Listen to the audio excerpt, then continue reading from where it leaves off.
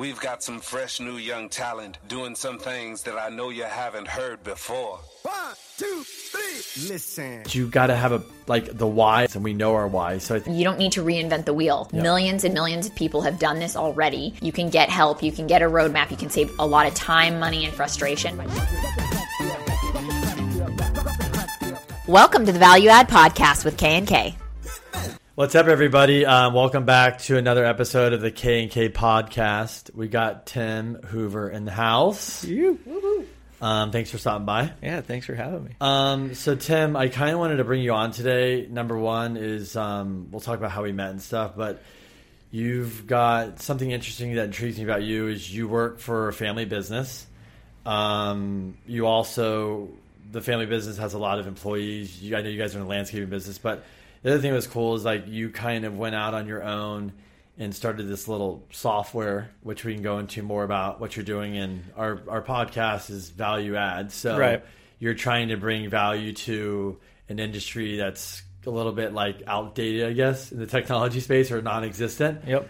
And kind of like Crystal and I, what we're doing here with all the media and social media, we think this is kind of the way how to build, market and build a business and talk to people. So that's what we're doing. But anyways, tell us about you, a little bit about you, what you got going on, what your family business does, and just a little bit about that. Cool. Yeah. So born and raised in San Diego, my entire life been here, and so had a really fun lifestyle growing up, surfing and snow skiing and stuff outside of San Diego, obviously. So my goal was to always be able to consistently enjoy that lifestyle. Mm-hmm. And so during college and out of high school, I was working in the action sports industry for quite some time and representing a bunch of different brands, and shortly realized that I wouldn't be able to raise a family on what I was doing, and I wanted to have some kids. So life became real for me really quickly, and my dad said, "Hey, why don't you come work for me?"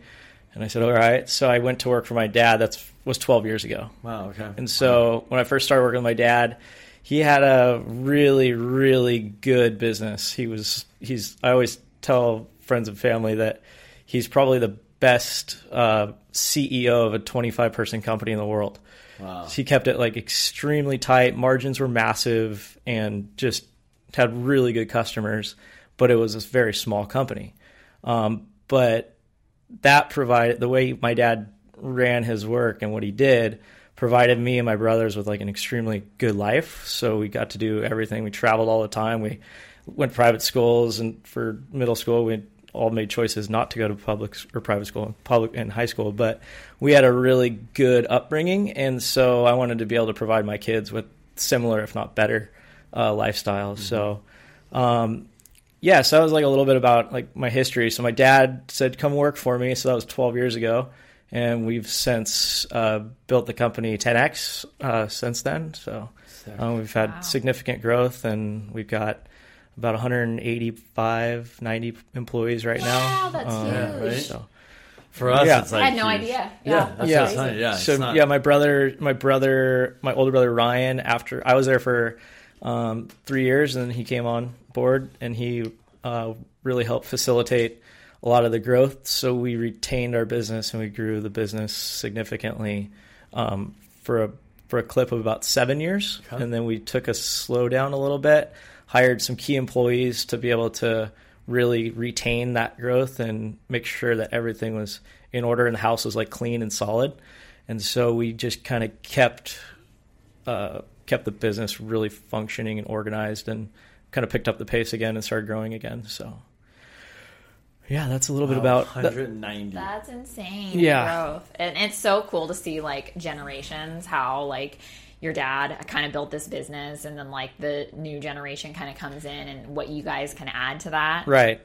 Yeah, it's it's a unique perspective when you work with your brothers and your dad. I'm sure. So we were just talking about that. Yeah. So, obviously with that type of growth and that type of scale and stress and environments and all of that, those types of things that come along with growing a business, comes challenges. So, for sure. our goal was to try and keep our family as tight as possible, and not deal with a lot of the stuff that a lot of families deal with. But I don't think it's something that you can avoid. So can you kind of like dive a little deeper into like what exactly that looks like, what kind of disagreements happen, and how you kind of navigated, navigated through that? And it seems like now you're in such a great place, because I remember Kenny did talk to you like probably a couple years ago, and you were going like probably in the thick of it, and now it seems like things are going so well. And like I think there's a lot of family businesses out there that want to see like how the hell did you do that? Right. And Crystal and I just recorded another podcast talking about like family working together. We were trying to be very transparent. Like, yes, we do fight. Yes, we do this. Yes, transparency, communication. And like, all what do this you stuff. do when that like, happens? We're just like giving it to people, because if you can't get through that, you're never going to be able to take this and 10x it again. You're just stuck. Right? And like you said, your families and relationships are important. Like your relationship with your wife and your kids is really important, but you also like your family's important. Right. So it should never get to that point where it's So I struggled probably the most over the past 3 years. So we grew and we kept it. It was when it was just me, Ryan, and my dad. When we had like really aggressive growth, we were growing at 25-30% annually. Wow. For the first 7 years. So when it was that time, I was talking to my dad about it. Actually, we were skiing the other day. That was just a really fun time, because we all knew what we were doing. We all wore the hats that we needed to wear, but we were collectively a part of just being on the same page. And so the challenge with our family business is that there is no exit strategy. So for somebody like me who has an entrepreneurial spirit, I want to see a plan to possibly exit in the future. And so I really struggled with that aspect of the business, knowing that there was no end in sight. So it's kind of like, why are we building this? What are we building this for? Are we building this just to make more money? Or, what are we trying to accomplish here? So the challenges started coming in about 3 years ago when I realized that this is not what I wanted to do for the rest of my life. And so along with that came just a lot of maybe personal struggle of what I was dealing with. So to kind of come to the family and say, this is not what I want to do. And that's tough to do. It's cool you did it, but it's tough. Yeah. And a lot of people just keep making the money and just shut up, right? Yeah. And they're miserable. Yeah. And so, I couldn't live within my skin and be uncomfortable in that regard. We were making a really good living. We all had really nice houses and just life was good. Really good lifestyle. Yeah. So, but at the end of the day, I just would go home not happy. And that's kind of when I decided to go and start moving my life in a different direction. And along with that disrupts the entire thing, right? It disrupts the entire picture of a family business. It's like, hey, what's this attitude that he's got going on? Where's he going? What's he trying to do? What's he trying to accomplish? Why is he not happy with what he has? Is he not content? What are all the things that are going on in his head? And interpersonally, I was dealing with those struggles, but it was starting to kind of trickle over into the family dynamic, which was perceived as a negative thing. And so I was looked at as a bad guy for some time. I've always been outside the box. I've never what my mom would always say, if you try and put Timmy in a box, he'll do everything he can to break down every single one of those walls.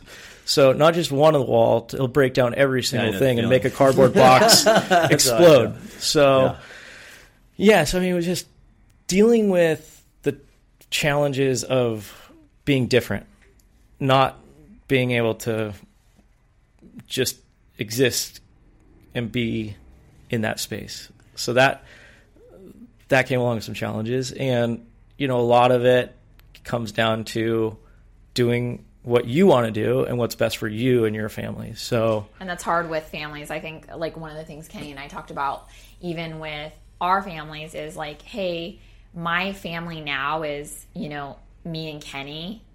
It's not me and my parents, that like that kind of comes second. Right. Or we didn't walk into a business that the parents are running. It's like, it's some way, even if you have all these ideas and stuff, you're like, there's still that respect. Like, my dad built it. Right. I can't come in here and get the hell out of the way.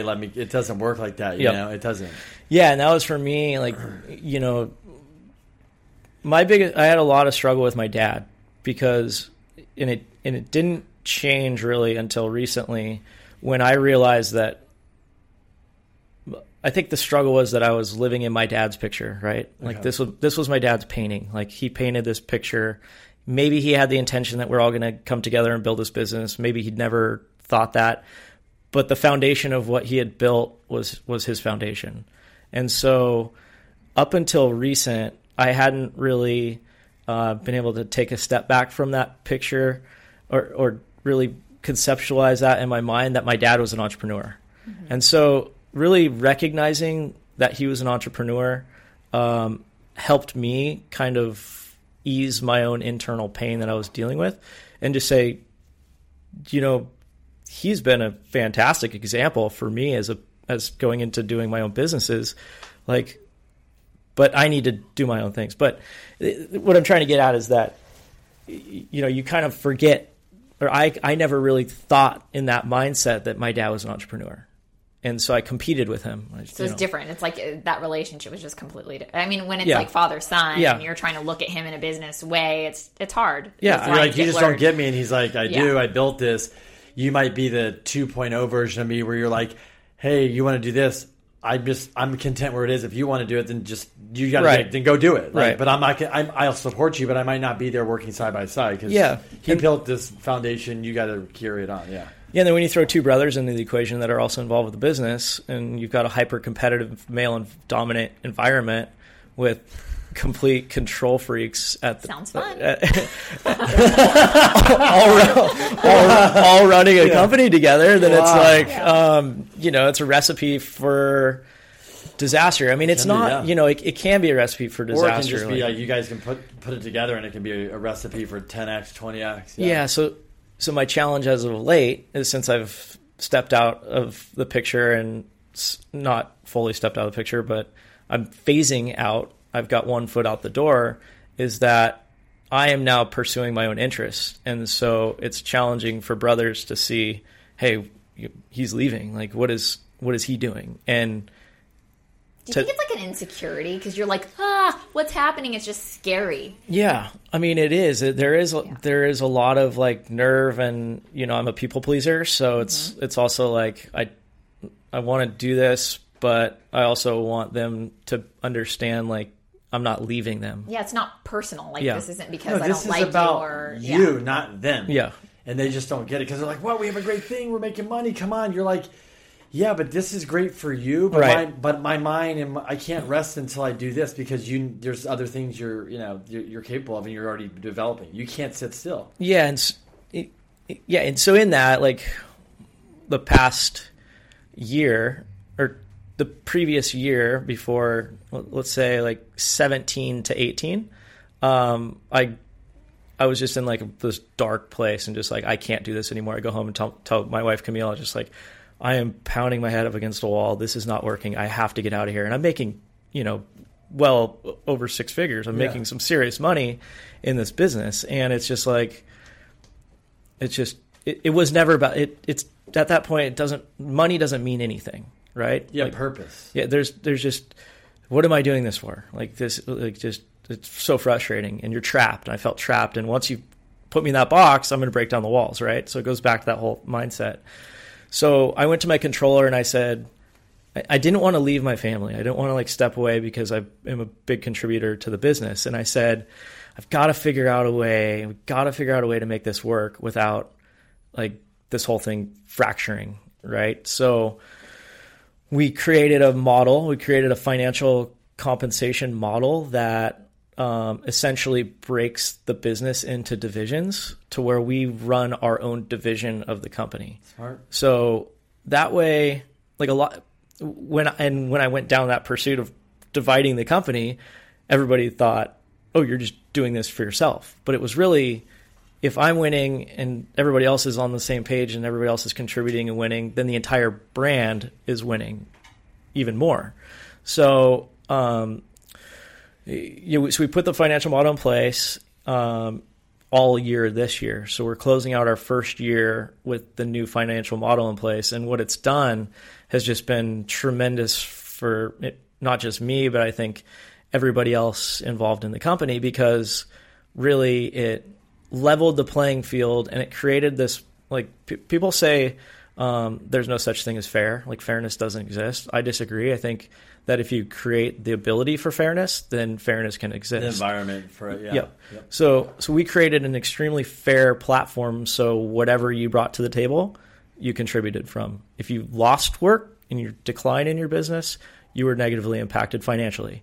So you felt the pain if you were not producing, and you reap the rewards if you were producing. If you are, yeah. Yeah, and so with two brothers, John, my younger brother, and Ryan, my older brother, the challenge was we're all different people. And so Ryan, my older brother, is like the most consistent person you'll ever meet. He's fantastic at just being consistent, and he's content. And so, like, an analogy I like to use is, like, if you put me, Ryan, and John on the side of a shore and we're going fishing, Ryan would sit in his lawn chair, cast his fishing pole out all day long until he caught a fish. He'd sit there, cast his fishing pole, reel it in, cast it out again until he caught a fish. I would literally be out in the water trying to catch the fish, swimming around, running up and down the shore with my bare hands trying to catch a fish because I can't sit in a chair. And then John, my younger brother, would just observe both the ways of how we did things. So he'd just be like, ultimately he's the smartest because he's like picking up the best of both worlds. Just do that way when you exactly. When you mess up and you don't ever catch your fish on the pole with your hands, and Timmy gets there, he gets a spear and stabs a fish from the side. I'll just do that. Yeah. So so the younger brother, John, is just like this observant guy, and Ryan's the consistent guy, and I'm the crazy guy, or whatever you want to, like, a lot of people think of it that way, but really we just are so different, but we needed something to be able to complement each other's styles. And so the model, going back to the financial model within the business, just got us set up to a place where we don't fight as much. We're all able to do things the way we want to do things. And so that's kind of where we're at this past year. And then you have the software too, right? Yeah, so that's pretty fascinating. So talk about that. I know that was this is like your baby, your passion, right? Yeah. So my goal, I've always wanted to do multiple businesses at the same time. I've always wanted to run multiple companies at the same time, and so I'd started on other business models, and I did some real estate stuff, and it was just, there's never a fulfillment that I had with the way I was running a business, in the regard of running an organization with a lot of employees. And so I get a lot of fulfillment out of that. And I just said, like, okay, how can I do what I've been doing and do it again, but also be involved with the other businesses that I have running at the same time? So then that's where the whole idea and premise of the software came into play. So I put together a plan. I didn't even know what software was. Didn't even have couldn't even update my iPhone. Didn't even know how to do your new updates on your iPhone. And so my best friend Brian Whitmire and I had done multiple products together. We started a tool. We created a multi-tool for the landscape industry. We built the prototypes, and then we realized that we're not getting it. It took us a lot of effort to make a lot of money off of it. So we shut that program down. Then we started another product, and we started another product, and we just did a bunch of different things together, but nothing that ever really we saw all the way through. And so I called him and I was like, all right, Brian, I've got this idea. I don't know what, and he'd always been harping. He's like, Timmy, we got to get into software. He got his MBA at UCSD Rady School, Rady. So he's a really smart guy. Yeah. He was, he's got a crazy story. I mean, like, he was a magna cum laude graduate, decided and went to work for CBRE up in Orange County. He was working under a vice president, making a ton of money straight out of college, and said, oh, I'm going to go in the Army. So he just literally hung it all up. Oh, my gosh. And not just go to the Army, but he wanted to fight on the front lines. So he's Special Forces Army Ranger. Yeah. So his extremes are equal, if not more than mine. Wow. And so he said, all right, I'm going to go into the Army, give it all up, give it all up to go into the Army, which was like the most commendable thing that you could do. Yeah. And he just went out and did multiple tours in Afghanistan, fought front lines, like led some serious missions, and came back. And his wife, he got married, and was like, she's just like, yeah, you can't do this anymore. Went back, got his MBA from Rady, and so I called Brian, and he just always like, hey, we got to start a software company. We got to go into tech. I'm like, whatever, just over my head, didn't even register in my brain. And so I'm sitting at my table at my house one day, and I'm just thinking about, I've got to make my landscape job easier, because I like, there's aspects of this job that I like. I like being involved with customers, and I like the sales side of it, but the operational side of it, I just can't stand. It sucks. Like property management in a way. Yeah, similar, like, right? Yeah. You're dealing with some really difficult people, and you've got a lot of customers that are high maintenance, and it's challenging. It's demanding. And so I said, all right, I've got to figure out a way how I can make these people's lives better, how I can make my business more efficient. And so I drafted up an entire business plan in like 48 hours. So I wrote a 5-year software program in a matter of 48 hours because I lived it, right? So I knew the problem I was trying to solve. I figured out a solution on how to solve the problem. And then so I called Brian. I'm like, Brian, I've got this software. I've got this idea. He's like, oh, yeah, that's a SaaS model. I'm like, SaaS model? What is that? He's like, okay, whatever. He's like, yeah, this is a software as a service. Like, he picked it apart. He's got it really quickly. And so he just said, yeah, well, let's just have some more meetings and talk about this. So that was 2 years ago. And so we went on the journey of drafting up the product, like figuring out how we're going to build this thing, talking to every person we knew about trying to find the right team, interviewing teams all over the world, India, Pakistan, South America, Costa Rica, United States. And we both were just like, okay, how are we going to do this? And how are we going to be able to control this company from now as long as we can without having to bring on any other partners at this point? And he had a full-time job, and I also had a full-time job. So we built the entire thing. We built a functioning product without any sort of tech background. And so we got to the point where we've got this thing going. It's working.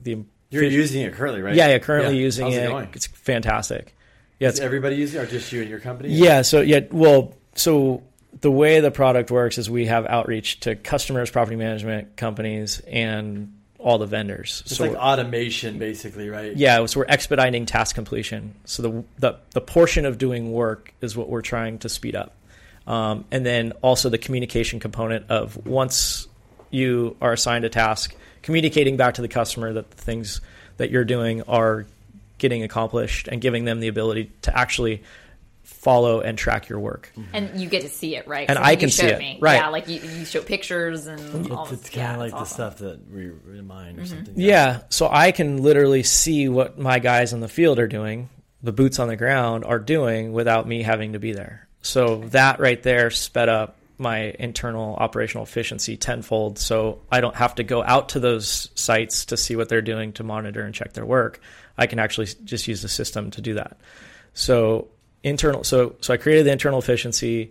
I've gotten to a point now where I hired somebody internally for the landscape company to start taking over my position. So I'd been recruiting him for 2 years. I brought him and finally got him, convinced him to come on board. He's been in the industry for a really long time. And so he is now slowly transitioning into my operational capacity. Wow. To where I'm focusing on building multiple brands at the same time. So that's and I wanted to create a product that ran in parallel.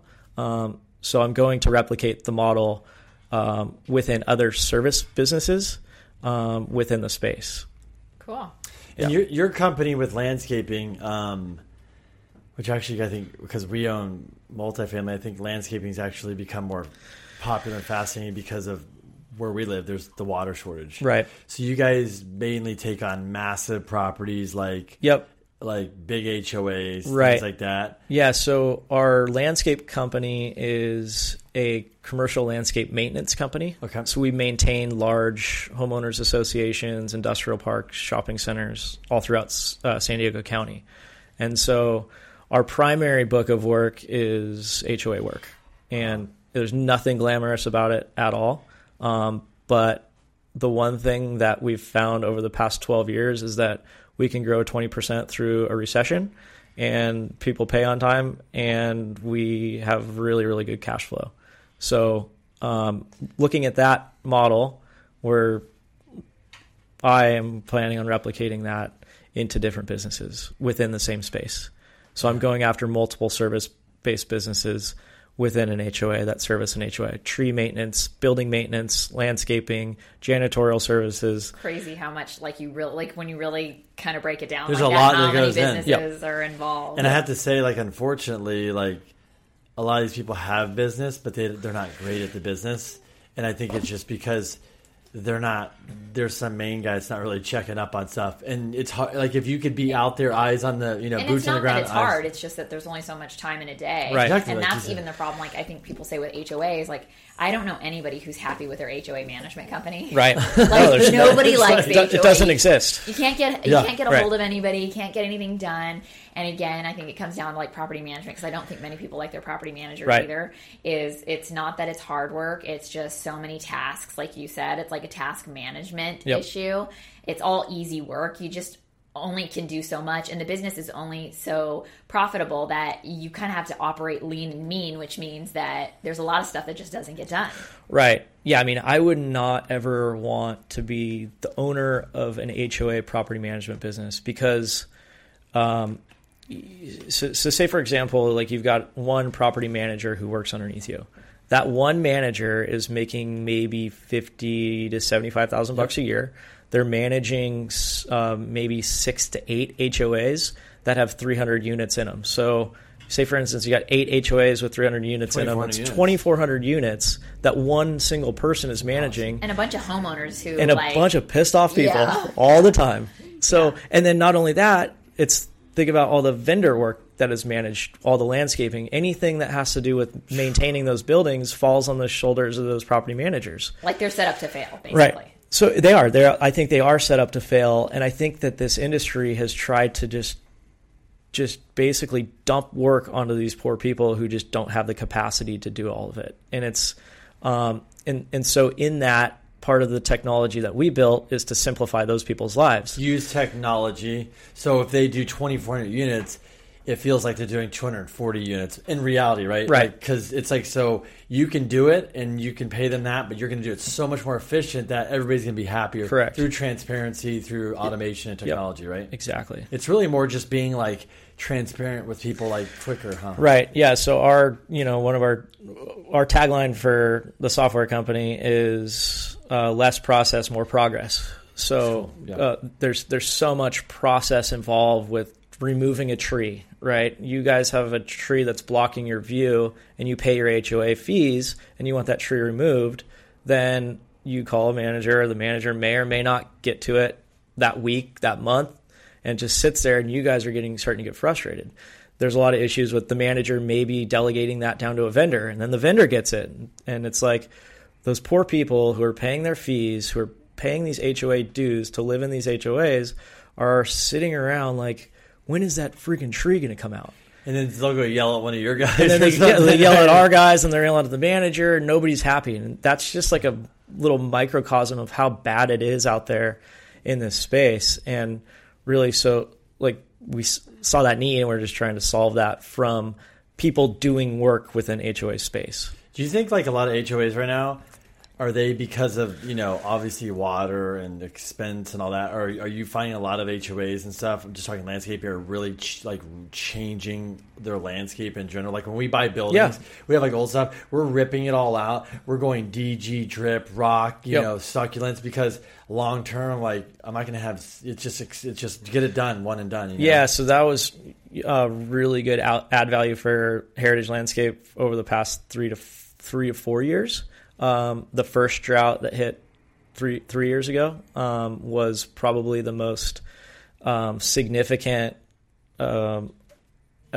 add value to a landscape company because of the rebates. So that's what I put in here. Like the question is like, we were getting them too, like from the state and federal. It's crazy how much you can get back. So I couldn't even imagine HOA how much they're getting back. Were you doing all that paperwork for them? Too, because it's such a process. It's definitely. Are you charging them? We just wrap it into the cost of the turf removal. You say basically we're gonna do all this. Here's the cost. You want us to? Okay. Yeah. So in 2015 and 16. We removed about 375,000 square feet of turf in San Diego, which is almost 10 acres of total grass within HOAs being removed and replaced with low water use plant materials. So, the drought does definitely offer up opportunity if you look in the right places. So, it was a win-win for us, our customers, because their water bills significantly declined. So, yeah.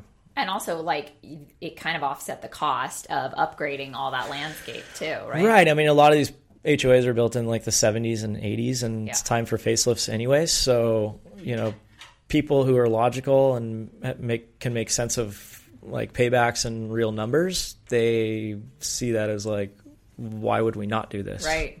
Then again, you get a lot of people who just see it as a number, and they're afraid of numbers, and they don't really think through the entire process. So. Yeah. What do you think with you guys in landscaping? What's like the biggest challenge you guys face with these HOAs? Because I know we see these guys walking around with clipboards and they're constantly complaining. I mean, it's hard because they're such big properties. Like, what's the biggest? Yeah. I mean,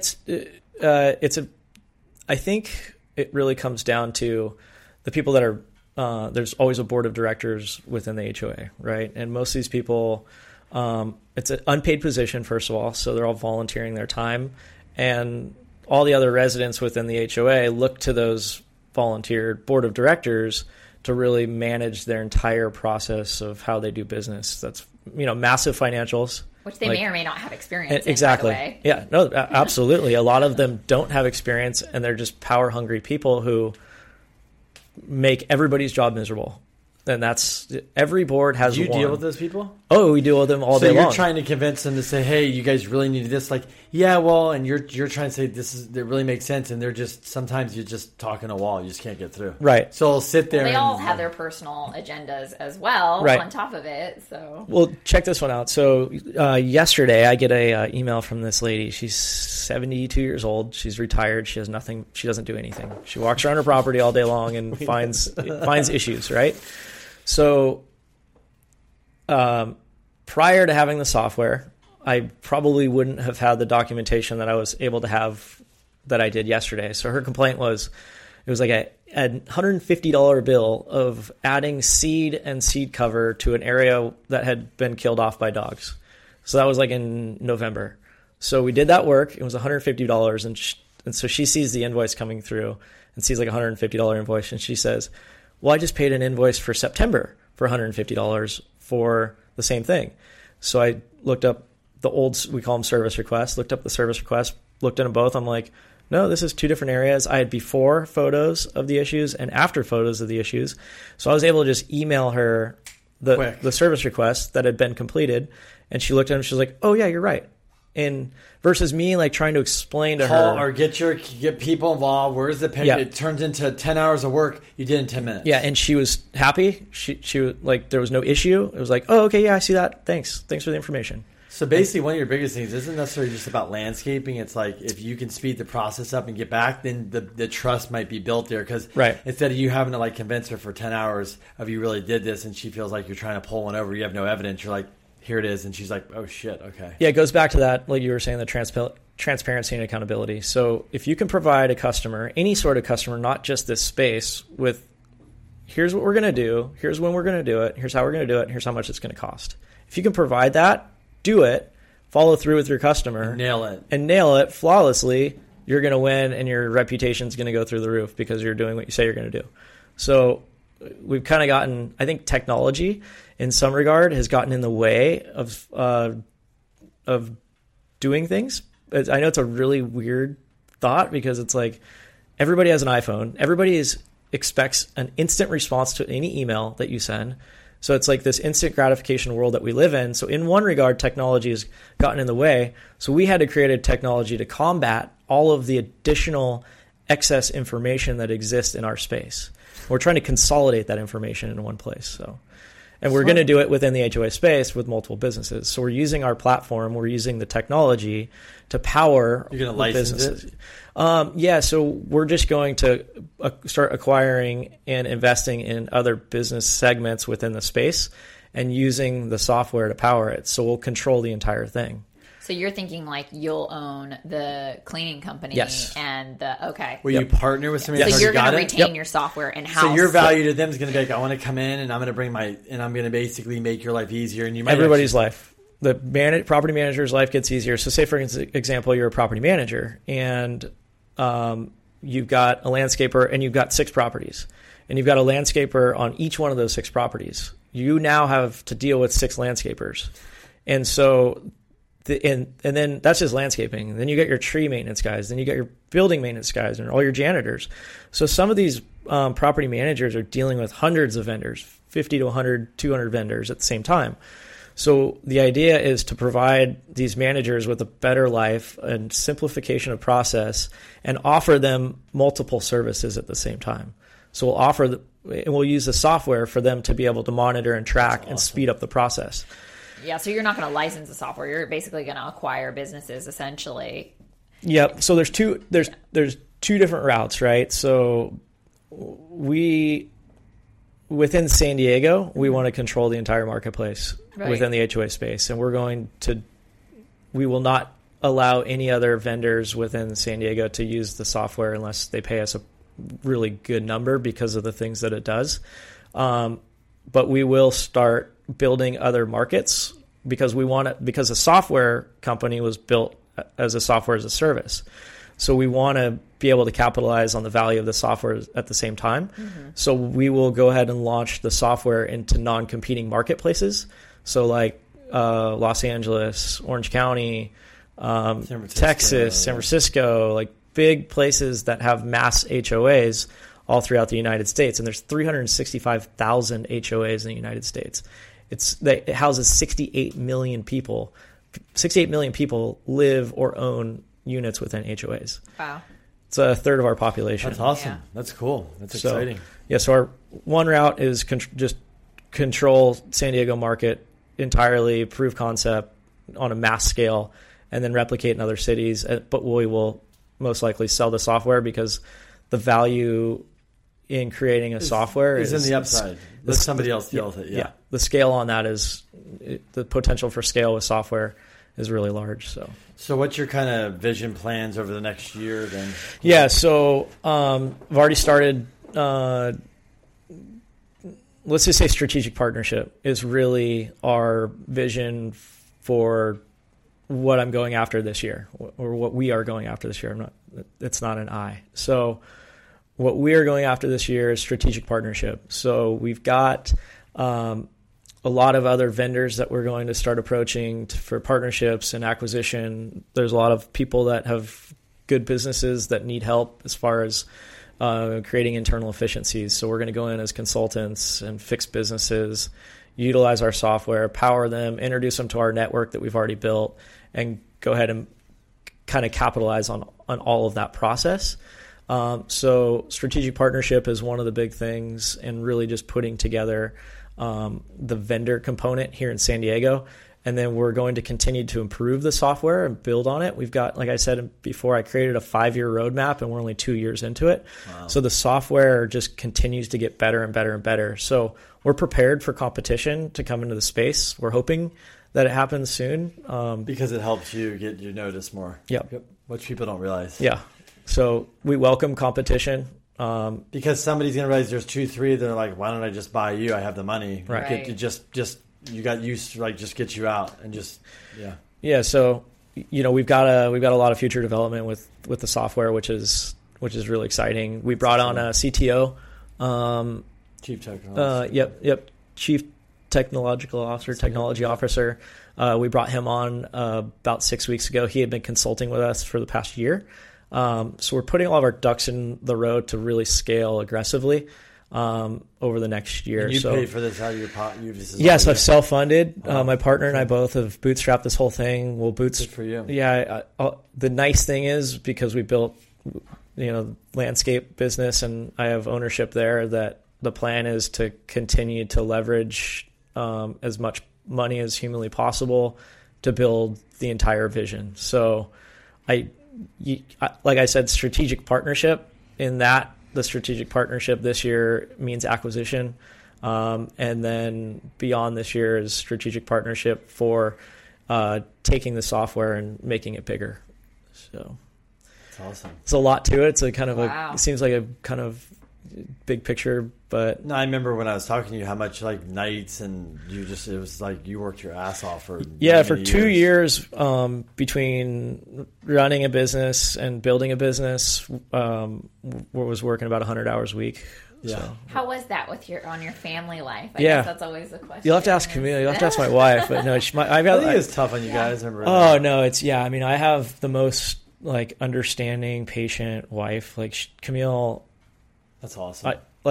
She stuck with me through like all that, just the grind. Yeah. And so you guys have many talents too. When we were over there, like you're like architecting that building and stuff. You guys are just your house is you're very like methodical dude, just like do or get it done. But you can get focused. You're like Crystal. You can get really focused, and you can like just lock yourself in a room and just work on a computer for 20 hours or something. Like, because you're just like that. With me, I'd be like, I'm just not like that, but it's okay. But that's how. But you have to be like that for certain projects and stuff.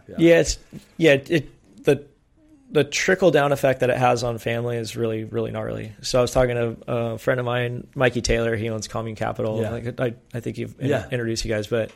I was talking to Mikey about this just because he's in a similar place. He's got 2 young kids and he's building a big capital investment firm, and he does a lot of real estate stuff. But we're just kind of running parallel in life, and we're just talking like we think our lives are challenging. It's the people behind us or that are with us, their lives are 10 times harder than our lives are to deal with people like him and I. So like to deal with everything that's constantly going on in my head and all of the ideas and the constant go and not stopping is harder for the people that are surrounded by us than it actually is for ourselves. So, I completely agree. Like, she has to put up with me. Holy shit. I'd be like, dude. Yeah, no, I get it. Yeah. So we're not easy people to live with, but, there's another side, a very positive side to it too, right? So I get it. Yeah, we have this joke now that like we used to say like the hardest things in life are some of the best things. So that's we're like, okay, you're a pain in the ass. Well, I must be really good then. No, absolutely. Yeah, it's like I thought I was working hard. They are working harder than I am. Yeah. So just to deal with the instability. So they are the stability. I'm the instability. Oh, for sure, right here. Yeah, that's why they always say. I think. When you meet, to kind of wrap stuff up here, but when you meet like successful entrepreneurs or guys, as they say, like the woman behind them is really the backbone, the strength, and nobody gets it, but you get it because you're like, look, like to put up with my pain in the ass and this and that, but at the end of the whole thing is, at the end of the day, you're hoping to, have this plan where at some point you're not going to be grinding and doing this. You can't. Like when you're 50 and 60, you don't want to do this, right? So you're like, now's my time. So put up with me. So we're 50, 60. It's like we can go enjoy life. Exactly. And that's why you're doing it now. Because if you wake up at 50 and you want to do this, you're like, that's a different story. It circles back to what we were talking about earlier, like even like working with your spouse, but just like being in a relationship or a marriage in general, just like it's so important to be on the same page. And I know it's not always like roses and candy. Like it's hard. Like, and there's disagreements and there's times, and I think that's part of any healthy relationship also. But like your partner being on the same page of what your vision is and like where you guys want to like see your lives and where you want to be with your children and like all those things. It's so important. Right. Because then that's your why again. It's like, this is why we do this every day. This is why we sacrifice today, so tomorrow can be better. Yeah, exactly. I mean, that's what it comes down to. Like in the beginning, I told you like I had a really good life because my dad worked extremely hard. So it's like, and we as parents want that, if not better, for our, like, my thought as a parent is like, I need to leave my kids with a better life than I had. And so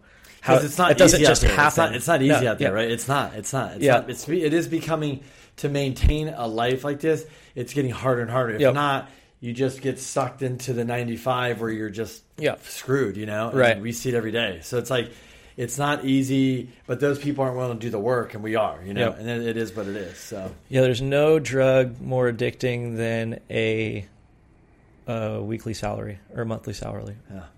Yeah. True. So that's interesting you say that. Yeah. Once you get sucked into like having a salary, you live off of that, and that's what you live by. Once you get into that mindset, then it's like that controls you. So I mean, Crystal's been always like me too, but she's been on her own since 19. Yeah, and she's a female. It's rare. So it's like that was a weird thing. She doesn't even know what the hell that even is. She's like, what? So for her, it's like that drug's never been in her life. But for so many people, it's like, I get it. You and I see it all the time. That was interesting too about having employees. Like if you've never really been an employee, then having employees, you're like, what, vacation? Yeah. Sick time? Huh? Yeah, exactly. You're like, wait, what? Pick your phone up. I don't have to. You're like, what? Yeah. So, Well, cool. Well, hey, thanks for coming on. Absolutely. Thank you guys for having me. That was, it's funny, like every time we have people on here, we're always like learning about them. And I knew, like I said, Crystal didn't know you had 190 employees. I asked you when we were going to the bathroom, like, I knew it was big, but I was like, it's just crazy because when we were at our peak, I was like, damn, that's like so many more people. But yeah, it's a grind, but it's, I'm excited to see kind of how your software goes. And the software's really cool because there's a lot of business owners that want to do those things. They just don't have time. They're so inundated in or they're not willing to sacrifice the time like you did. And you did the hard work. Yep. Like building it, and now I think this will be fun for you to see it grow and become something. This next phase will be this next year will be fun to just enjoy the fruits of the labor. Yeah. Kind of reset in a way, and then hit the ground running really hard again within the next 8 months. Cool. So very awesome. Cool. Yeah. Well, thank you guys for having me. Yeah. Thanks, Steph. Yeah. Cool. 46. Wow, we went way over. Sorry. Yeah. That's okay. I talk. No, it's good. This podcast is a part of the C-Suite Radio Network. For more top business podcasts, visit c-suiteradio.com.